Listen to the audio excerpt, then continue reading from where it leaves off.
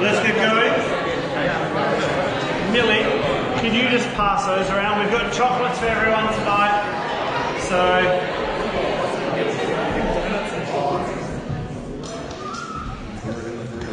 They're left over from this morning's Mother's Day service. So enjoy the chocolates. That is good. All right. So nice to see everyone here this evening. And it kind of feels like it's a big start to term 2.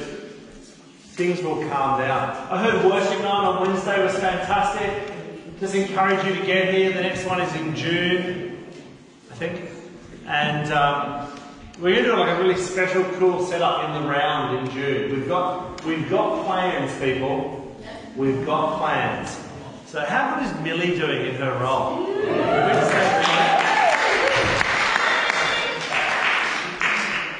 What a good hire. All right. It's nice to be preaching again after a couple of weeks off. Obviously, Paul Zanardo is a fireball, and I hope you enjoyed him. He called me after I got back from Hawaii, and he was like, "How much mopping up do you have to do?" I'm like, "Paul, that's why we bring you in, to just roll a hand grenade into the church and then fly back to Melbourne."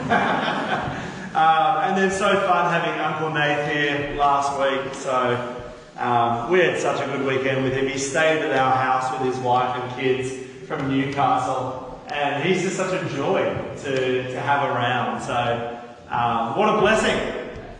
All right, so lots of things to sign up for. Use those QR codes and let us know you're coming to stuff. I know we've already got, I think it's at least 9 or 10 couples coming to marriage course, but we'd love more. We'd love more. So sign up. Well, we're finishing this series this term for about half the term, then we'll move into something new. It's called "What Did Jesus Teach?" There it is. And that is an actual picture of Jesus. If you didn't know, that's what he looked like. So, the premise of the course has been, if we're going to be disciples of Jesus, we need to know what he taught. What did he want to disciple us into? When Jesus said, "I'm the way, the truth, and the life," what's the way? What's the truth? What's the life that he's talking about? So if we're going to be disciples, we need to know what he taught. And according to Matthew 4:23, Jesus' teaching involved proclaiming the good news of the kingdom. Like, if you want to know what Jesus was about proclaiming the good news of the kingdom. And it tells us it was accompanied by healing and deliverance and people getting free. And part of it is preaching the good news of the kingdom is Matthew 5, 6 and 7, which is called the Sermon on the Mount, where he teaches what it means to be a citizen of the kingdom of heaven. This is what it looks like if your life is shaped by the gospel. It's turned upside down, right side up. And so it's no great surprise that when Jesus talks about who's blessed, we have in our mind who's blessed as the biggest house on Bower Street and, you know, hanging out with these people and this many Instagram followers. I have 3. And Jesus says, no, the blessed are the poor in spirit. The blessed are the peacemakers. The blessed are the merciful. The blessed are those who spend their lives hungering and thirsting for righteousness. And he then calls us to be the light of the world in darkness, to be salt, that is to preserve and add flavour in a decaying world. He then fulfills the law and the prophets, and he says, you know, he said in the Old Testament, in the 10 Commandments, don't kill, do not commit adultery, don't steal. And then Jesus says, you've heard it said, but I say unto you. And he says, don't just be your life about keeping the law, so that you can get to the end of your life and say, I never broke the law. But Jesus goes after our hearts. He's like, well, what's behind don't murder? It's anger. Deal with the anger within your heart if you want to be a citizen of the kingdom of heaven.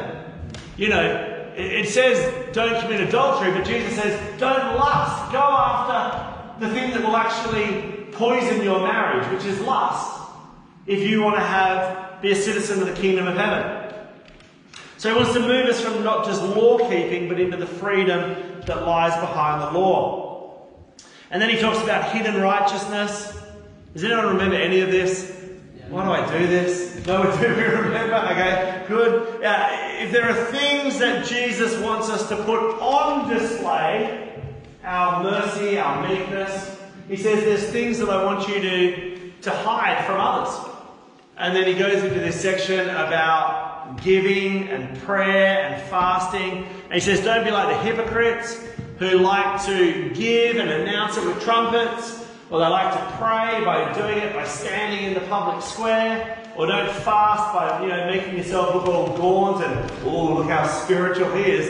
It's like, do these things in private so that you can please your Father who's in heaven. Don't do it for the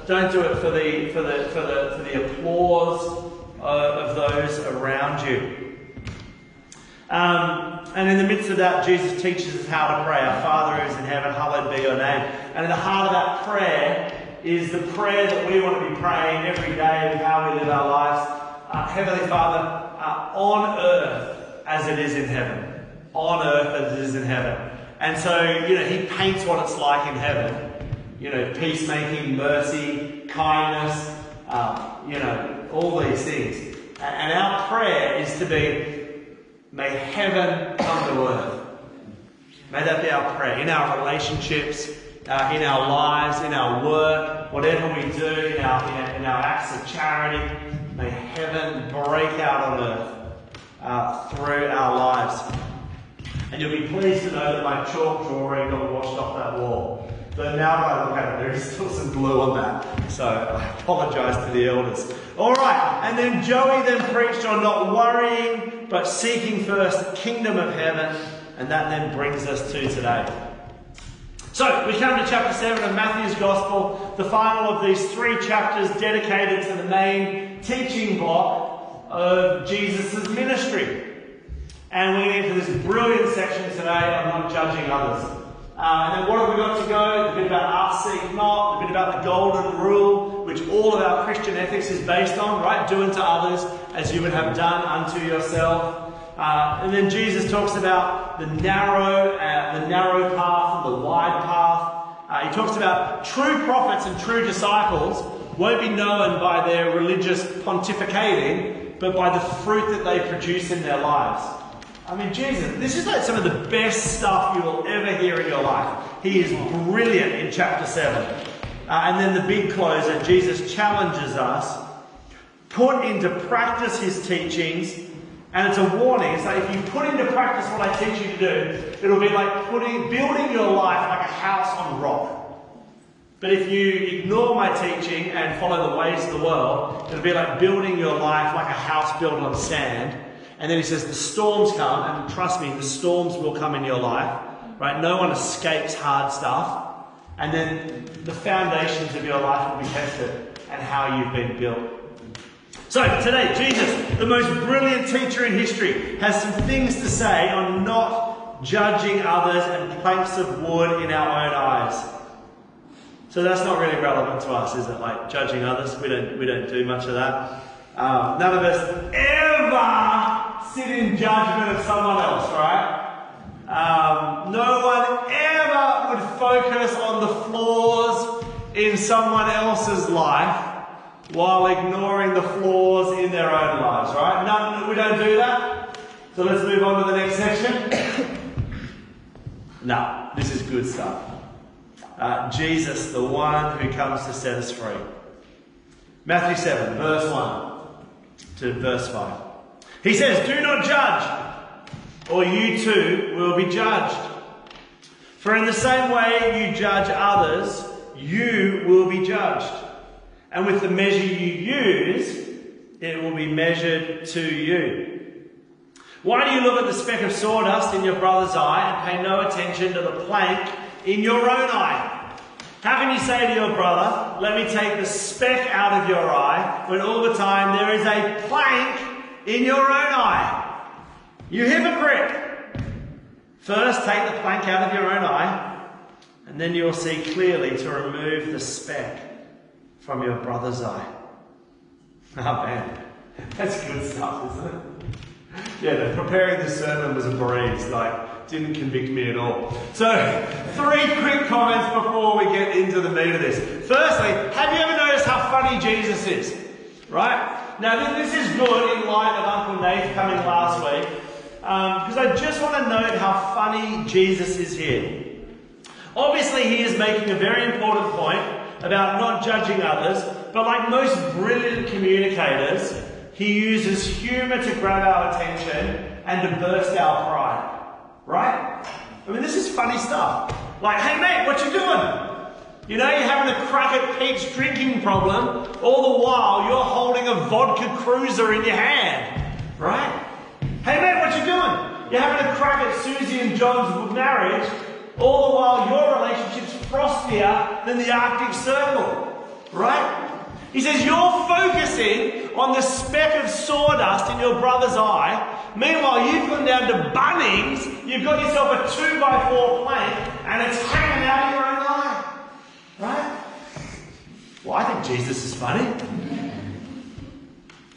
Right? And he's brilliant.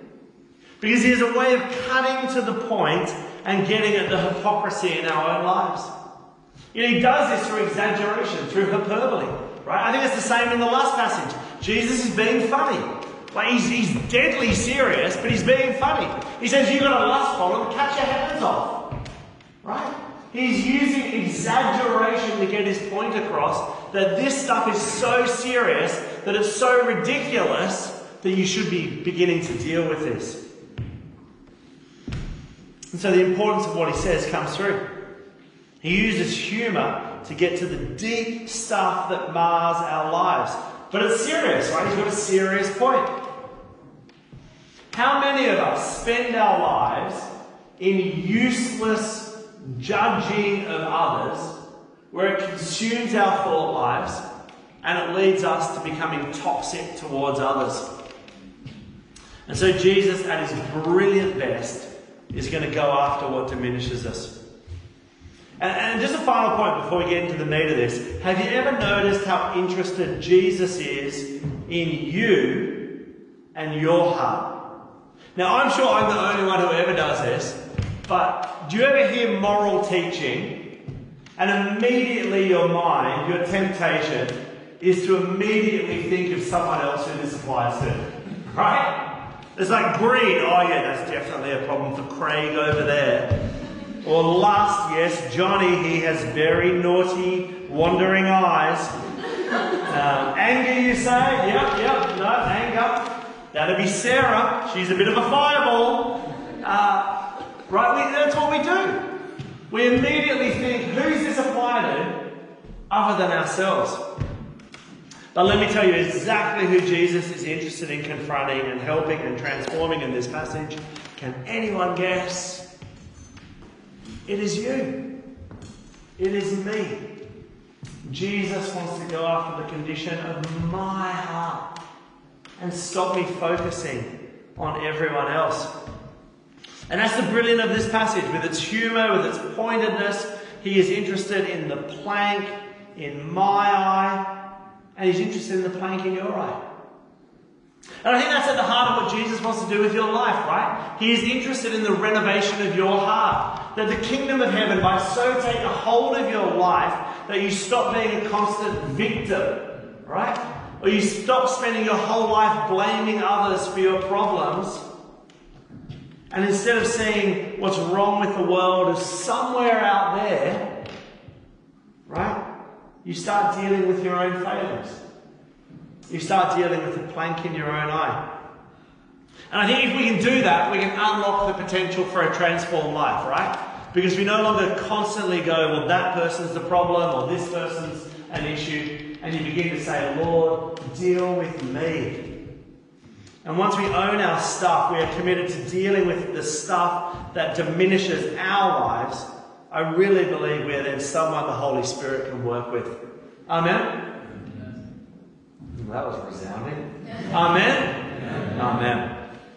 It reminds me of the famous correspondence with the Times of London about 100 years ago. They had it with significant members of society at the turn of the century, and they posed the question, what is wrong with the world? And all kinds of politicians and pundits pontificated about what was wrong with the world, ideologies, class divisions, people with addictions, blah, blah, blah. They went on and on. And then to the question of what is wrong with the world, the Christian writer G.K. Chesterton eventually submitted his answer, and he simply wrote back to the Times of London newspaper, I am. I am. What's wrong with the world? I am. See, to me that seems a good place to start. Deal with the sin and condition of your own life before trying to solve the issues of the world. That's why Jesus says this is a hypocrisy issue, right? And hypocrisy is always funny because it's easy to point out. It's like politicians who go on about environmentalist stuff while driving their big gas-guzzling cars, right? Or living in their big mansions or flying their private jets to Davos, right? Like, hypocrisy always stands out. And so we make our own bed before we try and fix the world. I must admit, in a world of outrage and slacktivism, do you know that phrase, slacktivism? I am a world-class slacktivist. Slacktivists are people who change the profile picture on Facebook to like the latest cause while doing absolutely nothing to lift a finger to actually transform the situation, right? That's slacktivism. And that's what we've got good at, right? Pointing the finger, saying I'm for this while not doing any of the heavy lifting. I'm drawn to the work of the Canadian psychologist Jordan Peterson. His 12 rules for life. Rule 6, set your house in perfect order before you criticise the world. Yeah? Right? The gist is sweep in front of your own door before pointing out that the street is dirty. And he's onto something, right? You know, make your own bed, tidy your own room before you think you can solve the world's most complex and intractable issues. I'm not saying don't be a voice for justice and a voice for the voiceless, but like, at some stage we've got to grow up and deal with the mess in our own lives. Or as Michael Jackson said, I'm starting with the man in the mirror. Alright, moving on. So, what kind of judgments is Jesus talking about here? The sense of the Greek word judge that Jesus uses here is not so much about the judgments we all need to make in order to navigate the world, right? If I leave my children with someone, I'll make a judgment whether that's a safe thing to do, okay? That's a good... Jesus is not saying don't judge in that sense. What Jesus is talking about is judging others in the condemning of someone and writing off their whole character, right? Writing the last sentence of their life. Just writing off their character. It's judgments where we cease to have mercy on a person and we discard them as not having worth because we have characterized their entire motives of being. How do we know we're doing this? Well, maybe we sit in bed at night and we feel a sense of bitterness or disdain for someone, rather than seeing them as created in the image of God, right? So we just sit there just judging, right? This person is the problem with my life at the moment. I remember when I was studying in Vancouver, there was this Canadian guy who started a bit after me, and he walked into college. He was a good-looking rooster. He was a cool dude, and he used to walk into college with this guitar every day. And so I just immediately wrote him off. I just judged him in my mind. It was like Josh walking in with no. But like, you know, he was a cool dude. And I remember we went away for this weekend out to the professor's farm on Galiano Island. And he came, and of course it turned out he was like the nicest guy you'd ever met. Right? And there was me in my foolish stupidity, having spent like a good 3 months judging this guy as a write-off. And not only that, he was from a missionary family where his dad had been a surgeon and given up his career to go work in war-torn Angola. all the way through their civil war. And as a result, this guy who became a good friend of mine had contracted polio that had affected the rest of his life. Right? What a wake-up call. Stop writing people off. Stop judging them. And give people, the same way that God looks at them. Alright, how do we learn from Jesus in all of this? Firstly, obviously, Jesus calls us to drop the stones, stop condemning others. And secondly, Jesus models what a life that values mercy over judgment looks like, right? Now, I don't want to rehash these stories. Clearly, on that first point of dropping the stones, I'm talking about the woman who's caught in adultery. So how does not judging, how does dealing with the plank in your own eye look like? Well, Jesus says to the condemners, you without sin, cast the first stone, right? You without anything in your eye can be the first to condemn this woman. And it says the old men leave first, and by the time Jesus is left alone with this woman, everyone is gone. And Jesus just says to this woman, does no one condemn you? And Jesus says, then neither do I. Now go, leave your life of sin.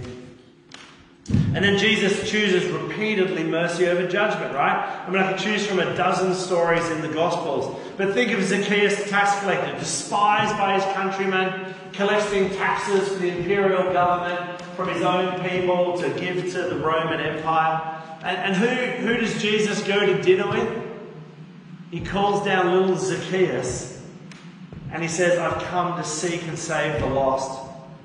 Everyone else has written off Zacchaeus, but Jesus sees him as someone made in the image of God, redeemable and worthy of mercy.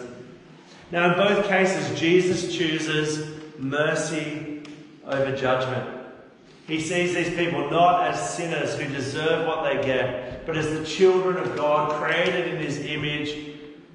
And where others want to write them off, Jesus allows their stories to continue to be written. Amen? When we in our brokenness, we want to write the final sentence of a person's life. Jesus chooses to allow God to be their final judge. And he gives them the space for redemption in the mess of their decisions. Right? That's our Saviour. That's who we're learning from. The Apostle Paul would reflect on this very idea in his letter to the Romans, chapter 2. He writes this: you therefore have no excuse, you who pass judgment on someone else. For at whatever point you judge another, you are condemning yourself, because you who pass judgment do the same thing. Now we know that God's judgment against those who do such things is based on truth. So when you, a mere human being, pass judgment on them, and yet you do the same thing, do you think you'll escape God's judgment? Do you show contempt for the riches of his kindness, forbearance and patience, not realizing that God's kindness is intended to lead you to repentance? So that's the model, right? That's the model. The point of choosing kindness or mercy over judgment is it leaves space for a change of heart. Right? Okay, as we close, Jesus desires us, right? Jesus doesn't want us to get saved and then spend the rest of our lives just full of judgments and bitterness and all of the problems and issues that we had before we became Christians, right? He wants to renovate our hearts and free us from judgment. So what might help us? Because here's the thing, I figure if we put this into practice, this could actually make our lives better, right? This could actually change our marriages. How many of those who are married make judgments about our spouses that then just leads to arguments and all kinds of bad stuff, right? Or how many of us are in a workplace situation right now where we've made a judgment about our boss or a colleague, and as a result that relationship's toxic, right? Or maybe you've got a friendship and you see someone making their decisions and you've just, you're beginning to, have issues, shun them because you've got issues, right? This stuff can actually change our lives. So I wonder, if we instigate a new rule in our lives, that before we judge others, we commit ourselves to praying for that person for 48 hours. Ooh, I like that. Right? Before you send your pastor an anonymous letter, pray for him for 48 hours. Yeah, I found myself having to do a bit of this recently. I find my mind wandering towards judgmental thoughts towards someone, and I have to stop myself and pray for that person. And it's certainly a lot harder to write someone off if you've just been praying for them. Amen? Right? I think there's something in this, right? An unchecked thought life that is given over to judging others leads to bad places. But if we invite God into the situation, how much easier is it to then have peace with someone, right? Rather than using your mental energy to condemn someone, use your mental energy to pray for someone. And I'm sure that's why this is the passage that comes directly after the passage about worrying, right? How much of our worrying is about actually condemning the people around us. So use that mental energy to pray for someone and see if those worries begin to disappear.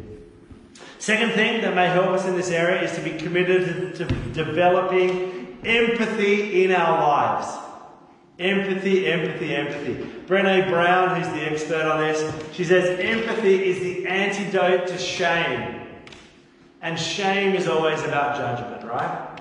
We carry shame because we feel judged, or we shame people because we're judging them. And she says what empathy does is it fuels connection. She says empathy has no script. There's no right way or wrong way to do it. It's simply listening, holding space, withholding judgment, emotionally connecting, and communicating that incredibly healing message of you're not alone. Isn't that good? Right? That before we judge, we withhold that judgment and we communicate to them that you're not alone. And I imagine the only way that that can happen is if you're willing to deal with the plank in your own eye, right? It's saying you're not alone because I'm flawed too. Right? I've hurt people too. I've made mistakes too. And because I'm flawed, therefore, I think I can get into your shoes right now and walk a bit of a mile with you. I can understand that, we're all in this together. That's good. All right. Okay, final thing is, of course, we've got to let God be the final arbiter of a person's life. Leave it to Him and trust that He is a good and merciful judge. As you go through life, there will be things that you see around you, or maybe even done to you, that are unspeakable, and flaws in people that mean we need to have good and strong boundaries. And, one of the things that I think is reassuring in the Christian faith is that there is a day of judgment. There is a day when every single one of us will have to stand before our Maker and give an account for the actions in our lives. But I will say this. Don't forget that while we have breath in our lungs, Jesus is sent to seek and save the lost. And we've got to believe that He is there for the person's redemption. Isn't our God wonderfully merciful? He has been so merciful with me. And He's so merciful with you. So let's drop the stones, let's drop the judgments, and let's get free in Jesus' name.